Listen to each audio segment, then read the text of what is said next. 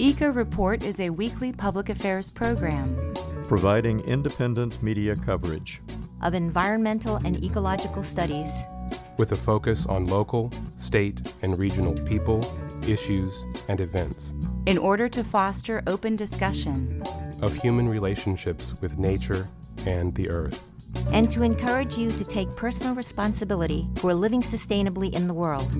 Eco Report is produced by an independent team of volunteers working at the studios of Community Radio WFHB in Bloomington, Indiana, and financially supported by listeners like you.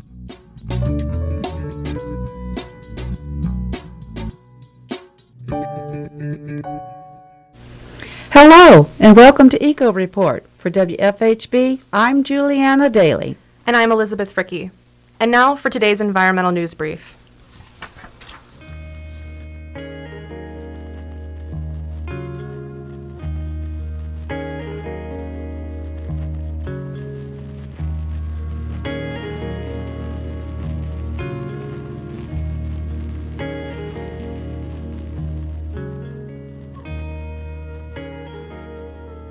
From WFHB, this is your environmental news brief for Thursday, October 28th.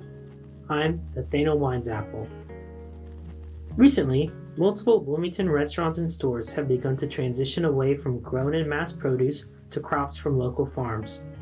This transition has been due to the desire of restaurant owners to support local farmers and use more sustainable and higher quality products. While this may increase the price of foods at some restaurants, it does come with a set of higher quality and standards. This farmer-to-restaurant relationship has been helpful in allowing both sections of the economy to rebound from the pandemic lows of the last year. Google has announced that their company will begin to crack down on digital advertising that promotes climate change denial or other falsified climate change information. This will be done by limiting the amount of potential revenue that creators can make from such content. Google will use both automated tools and manual human reviewers to limit posts that include this harmful information. The company is taking climate change very seriously, including with a new push to encourage their users to reduce their carbon footprints and lower emissions. This announcement coincides with Google's crackdown on other misinformation, such as the spreading of conspiracy theories about COVID-19 vaccines. As Bloomington enters the start of fall, it is important to prepare for the colder weather that will be here soon. Experts recommend that residents check and possibly clean their gutters, as clogged water that freezes can cause damage to your house. Similarly, now is the best time to fix any cracks on your driveway, which could potentially result in giant potholes. Gardeners advise that now is also a good time to fertilize your lawns, which helps prep the ground to grow green grass once the winter is over for next year's spring and summer months.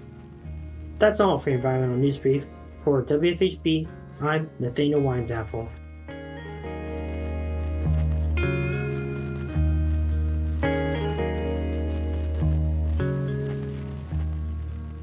And now for your headline stories.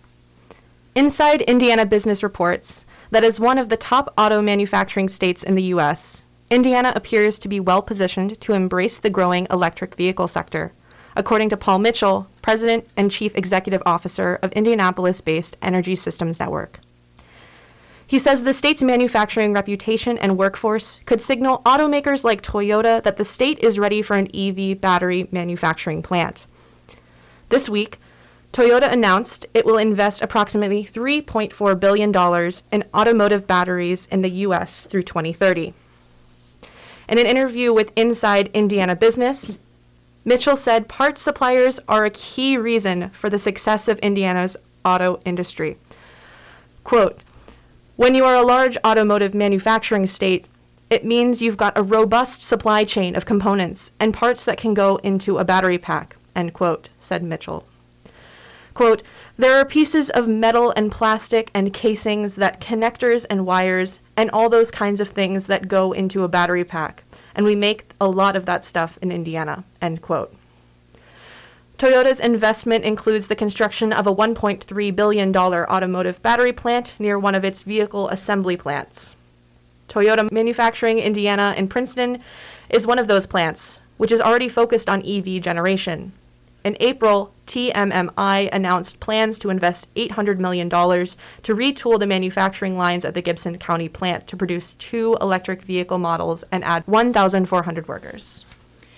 The dirtiest fossil fuel is enjoying a renaissance in the U.S., but it could usher in a dark age for the climate. The nation's coal-fired power output is expected to surge for the first time in years, the Energy Information Administration said. By the end of this year, the U.S. will ramp up its coal production by 22%. That marks the first year-over-year uptick since 2014.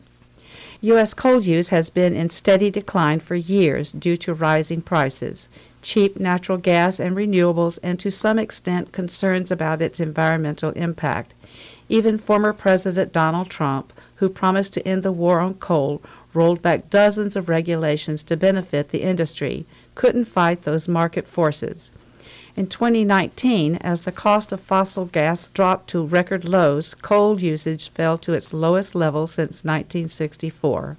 The following year, the economic fallout of the COVID-19 pandemic dealt the coal sector another heavy blow.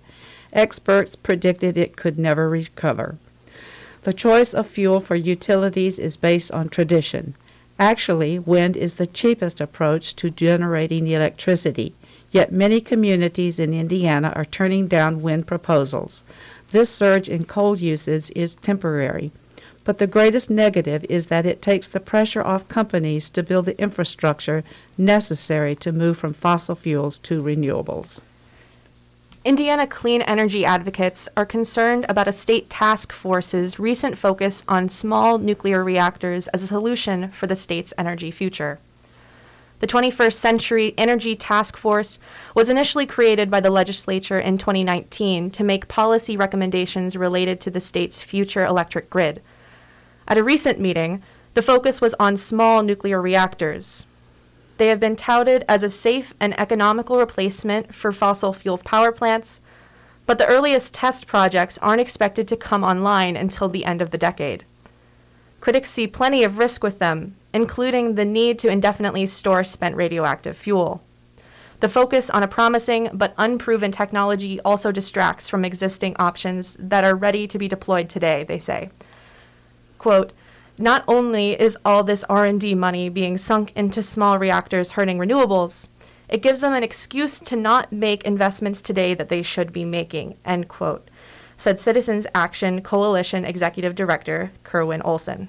Quote, "We have clean, available, cheap, off-the-shelf technology today with solar and wind and demand response. That's where our investments today should be going," end quote. This seems to be the latest example of Indiana politics. Try everything else before adopting the correct solution. New legislation offers hope and urgency to survivors of uranium mining. The legislation in the U.S. Congress extends and expands the 1990 Radiation Exposure Compensation Act program, which provides compensation to uranium mill and mining workers, atomic veterans, who are military personnel who were exposed to nuclear tests to study their effects, and downwinders in some affected states. Without congressional action, the act will expire in July of 2022. According to Susan Gordon, coordinator of the Multicultural Alliance for a Safe Environment, quote, "The extension and expansion of compensation in the Act's amendments will help many New Mexicans who have been harmed by the uranium industry. From the Laguna and Acoma Pueblos west to the Navajo Nation, our communities have been left with radioactive contamination, polluted waters, and deadly health impacts.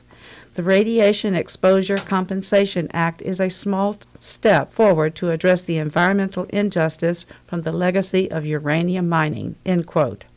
Under the Act, eligible participants go through a claim process with the Department of Justice to review their histories of exposure. Under the current bill, those who are found eligible receive between $50,000 and $150,000. The new bill, with amendments, would raise that compensation to $150,000 for all claimants. After Donald Trump's unprecedented and illegal attack on public lands in which he shrank national monuments so that extractive industries could exploit them. The Biden administration has restored protections to the Bears Ears and Grand Staircase Escalante national monuments in the West, and to the Northeast Canyons and Seamounts national monuments. At least 80,000 people submitted public comments or wrote to members of Congress, overwhelmingly demonstrating the unpopularity of Trump's attack. Several environmental groups also were relentless in their legal work to put protecting the national monuments on the top of the Biden administration's agenda. The monuments are much more than just beautiful landscapes. Because of this victory, sacred tribal cultural sites are protected from looting, additional people won't be exposed to the toxic effects of uranium, the oil and gas industry's land grab was defeated, and our leaders have gotten the message that the American people aren't going to let private interests carve up and profit from our public lands. According to a story in the New York Times, Florida's version of the American dream, which holds that even people of relatively modest means can aspire to live near the water, depends on a few crucial components: sugar-white beaches, soft ocean breezes, and federal flood insurance that is heavily subsidized. But starting October 1st, communities in Florida and elsewhere around the country will see those subsidies begin to disappear in a nationwide experiment in trying to adapt to climate change, forcing Americans to pay something closer to the real cost of their flood risk, which is rising as the planet warms. While the program also covers homes around the country, the pain will be most acutely felt in coastal communities. For the first time, the new rates will also take into account the size of a home, so that large houses by the ocean could see an especially big jump in rates. Over a few years, rates could increase tenfold. Federal officials say the goal is fairness, and also getting homeowners to understand the extent of the risk they face and perhaps move to safer ground, reducing the human and financial toll of disasters. The fossil fuel industry is a major contributor to the breast cancer epidemic. From extraction and processing to fossil fuel products and byproducts, the industry exposes people to such carcinogenic chemicals as benzene, polyaromatic hydrocarbons, dioxins, and PFAS. Susan G. Komen, one of the world's largest breast cancer organizations, has a history of minimizing the environmental harms linked to breast cancer. Komen has partnered with Bank of America to create the Susan G. Komen Pink Ribbon Banking Program, which includes both a credit and debit card. Those cards exploit the goodwill of the breast cancer community to increase Bank of America's profits. Meanwhile, Bank of America is a major funder of the cancer-causing fossil fuel industry. Every purchase made through Bank of America's Pink Ribbon Banking Program goes toward the $1.5 million that Bank of America has pledged to give Susan G. Komen between 2021 and 23. The banking cards are emblazoned with the pink ribbon that's come to symbolize breast cancer. By accepting money from the Pink Ribbon Banking Program, Komen is indirectly contributing to the fossil fuel industry. Komen continues to claim to care about ending breast cancer while accepting millions of dollars from a bank that funds an industry that causes the disease. The Boundary Waters is a region of wilderness straddling the Canada-United States border between Ontario and Minnesota in the area just west of Lake Superior. The Boundary Waters region is characterized by a vast network of waterways and landscape of Precambrian bedrock covered in thin soils and boreal forest. The Boundary Waters is a popular destination for recreationalists pursuing camping, canoeing, and fishing, as well as for those simply looking for natural scenery and relaxation. The Biden administration dealt a serious blow last week to the proposed Twin Metals copper-nickel mine in northeastern Minnesota, ordering a study that could lead to a 20-year ban on mining upstream from the Boundary Waters Canoe area wilderness. The U.S. Forest Service filed an application with the Bureau of Land Management for a mineral withdrawal, which would begin with a 2-year comprehensive study of the likely environmental and other impacts of mining if it were permitted in the watershed that flows into the Boundary Waters. Quote, "A place like the Boundary Waters should be enjoyed by and protected for everyone, not only today but for future generations," end quote, Interior Secretary Deb Haaland said in a statement. The Biden administration has taken several steps on the environmental front to reverse the previous administration's initiatives. Earlier this month, President Joe Biden restored the Bears Ears and Grand Staircase Escalante national monuments in Utah, undoing President Donald Trump's decision to open them for mining and other development. Biden also killed the Keystone XL oil pipeline, although he has disappointed environmental and Native American groups by not stopping the Enbridge Energy Line 3 oil pipeline. Over 2,000 Puerto Ricans protesting the island's privatization of the electricity grid shut down a main highway recently in the capital, San Juan. Privatization of the grid has caused long power outages, longer than normal restoration times, and increases in costs.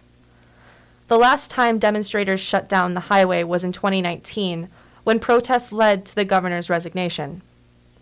The protesters demanded cancellation of the island's 15-year contract with the private company, Luna Energy, that took over Puerto Rico's distribution and transmission of electricity in June. The company was supposed to spend billions of dollars to overhaul the beleaguered electrical grid, but after several months, the island has had to declare a state of emergency after a series of rolling blackouts and substation fire that eliminated power to 800,000 residents. To make matters worse, Puerto Ricans are paying much more for their power under Luna. Before Luna took over, Puerto Ricans already paid twice as much as power customers in the U.S. The continual power outages and price increases are enhancing the Puerto Rican people's militancy. Pedro Ortiz, a Catholic priest who's part of the coalition that organized the protests, said during a press event, quote, "This campaign to sell our country, to privatize it, it's not going to stop. We, the people of Puerto Rico, are the ones who are going to stop it," end quote. Indigenous resistance to fossil fuel projects in the U.S. and Canada over the last decade is paying off for the planet. A recent report from the Indigenous Environmental Network and Oil Change International has found that resistance to 21 such projects has halted or postponed an amount of greenhouse gas emissions equivalent to at least 25% of annual emissions from the two countries.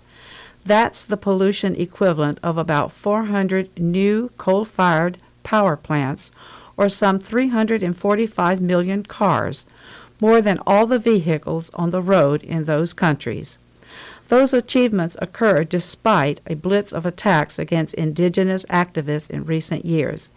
Indigenous wins through direct action have led to the passage of new anti-protest laws by 35 states, jail time for protesters, thousands of dollars in fines, and the murder of leading activists. As Dallas Goldtooth, an organizer with the Indigenous Environmental Network, pointed out, quote, "From an indigenous perspective, when we are confronting the climate crisis, we are inherently confronting the systems of colonization and white supremacy as well. It's more than just stopping fracking development and pipelines, and it's more than just developing clean energy. It's about actually fundamentally changing how we see the world itself," end quote. Almost a third of the world's trees are at risk of extinction due to agriculture, logging, and increasingly, the global climate emergency, according to a report by a UK-based conservation group. According to Botanic Gardens Conservation, more than 17,000 types of trees face the risk of extinction. More than 400 of those at-risk species have only less than 50 specimens left in the wild, and more than 100 species of trees are extinct in their natural habitat. Tree diversity is unevenly distributed across the globe. The largest number of tree species is in Central and South America, followed by the other tropical regions of Southeast Asia and Africa. The highest proportion of threatened species is found in tropical Africa, including Madagascar. Temperate zones of Europe, Asia, and North America, which have relatively low tree diversity, also have the lowest proportion of tree species that are threatened with extinction. Madagascar, Brazil, and Indonesia have the highest numbers of threatened tree species. To save the trees, officials must target the spread of invasive diseases and pests, the exploitive timber trade, and the loss of habitat to forest clearance. The United Nations High Commissioner on Human Rights, the globe's leading human rights legal body, ruled that Stephen Donziger's house arrest is illegal under international law and requested the U.S. release him.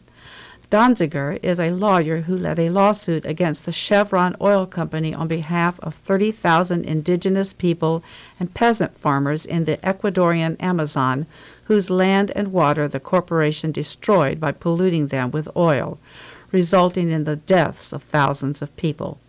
8 years ago, Donziger won a $9.5 billion settlement against Chevron in Ecuadorian courts. It was the largest ever human rights and environmental court decision. Chevron refused to pay. Instead, it concentrated on attacking Donziger in court. In 2019, an industry-friendly judge placed him on house arrest, where he's been ever since. Now Donziger is in contempt of court because he refused to obey a judge's order to relinquish his phone, laptop, and other electronic devices to Chevron, saying that to do so would violate his client's right to privacy. A judge has denied the UN's request and sentenced Donziger to the maximum sentence of 6 months in jail. Donziger's lawyers are filing an appeal, but pending the appeal. The judge denied Donziger's bail. Donziger now has the dubious choice of remaining on house arrest or beginning serving jail time to reduce the time on house arrest. Amazon Watch, an organization that protects the Amazon rainforest, observed, quote, "The saga of Chevron's perversion of the law and denial of justice for the people of Ecuador reached a new chapter as Donziger was even denied bail pending appeal of the decision," end quote. The largest study performed so far on the psychological effects of the climate crisis on young people has found that the crisis is causing extensive psychological distress in youth around the world. According to Grist, quote, researchers from the United States, United Kingdom, and Finland found that 45% of teens and young adults say climate anxiety is affecting their daily lives and ability to function. It's the first study to suggest that young people's emotional distress is strongly linked to their government's failure to respond, end quote. 75% of those surveyed said that the future was scary, and more than 50% believed that, quote, humanity is doomed, end quote. Nearly 40% said they're reluctant to have children. The researchers found that worries about the climate crisis were concentrated more in poorer countries, ones that have contributed the least to carbon emissions heating the planet. About 58% of respondents said their governments were betraying them and future generations. Mitzi Tan, a 23-year-old from the Philippines, said, quote, I grew up being afraid of drowning in my own bedroom. Society tells me that this anxiety is an irrational fear that needs to be overcome, one that meditation and healthy coping mechanisms will fix. At its root, our climate anxiety comes from this deep-set feeling of betrayal because of government inaction. To truly address our growing climate anxiety, we need justice, end quote.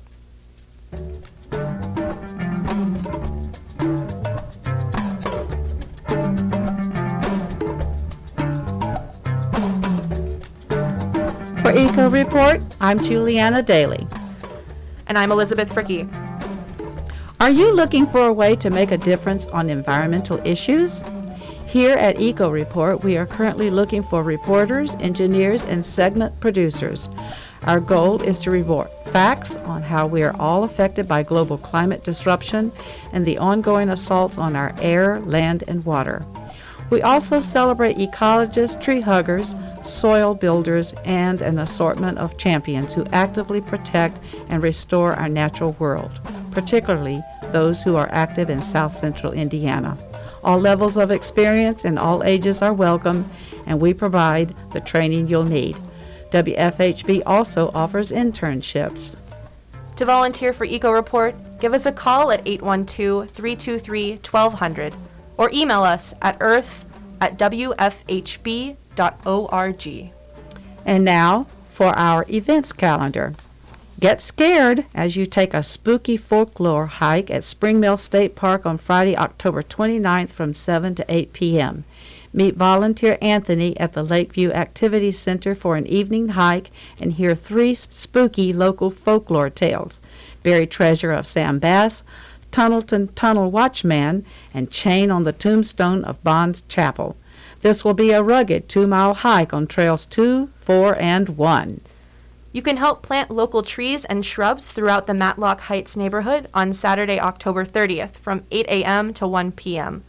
Local trees and shrubs help local wildlife live and thrive. This is an excellent volunteer opportunity for groups.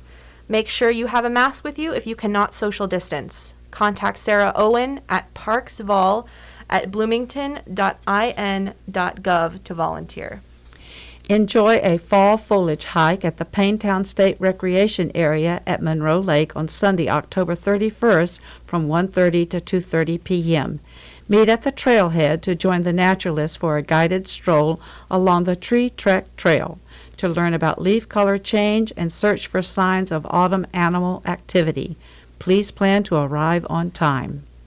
Have fun during a fall scavenger hunt at the RCA Community Park in Bloomington on Saturday, November 6th from 11 a.m. to noon. See if you can find all the benchmarks of fall as you search the park. Bring a bag for scavenging and dress for the weather. Meet at the small shelter. The very popular Cave River Valley hike is scheduled for Saturday, November 6th from 12:30 to 3 p.m. at Spring Mill State Park. Meet the naturalist in the Donaldson parking lot to learn about this beautiful and primitive nature preserve. You will follow in your car to the Cave River Valley, which is 15 miles away. The hike is very rugged and waterproof boots are recommended.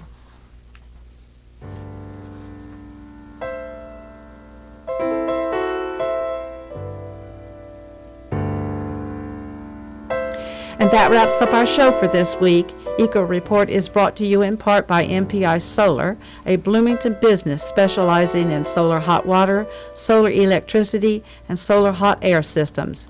MPI Solar designs and installs solar power generation systems that encourage independence and individual responsibility. Found locally at 812-334-4003 and on the web at mpisolarenergy.com. This week's headlines were written by Norm Holy and Linda Greene. David Lyman assembled the script, and Linda Greene and Patrick Callanan edited it. Juliana Daly compiled our events calendar, and Patrick Callanan produced and engineered today's show.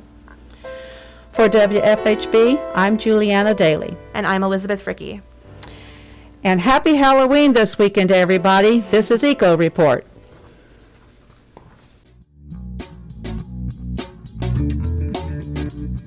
You've been listening to the Eco Report, a volunteer-powered production of Community Radio WFHB in Bloomington, Indiana. Available for download and podcast at news.wfhb.org. Eco Report is your independent, ecologically inspired news source for South Central Indiana, bringing you news that the Earth wants you to hear. Send your comments, suggestions, and story ideas directly to the Eco Report staff. The email address is earth@wfhb.org. That's earth@wfhb.org.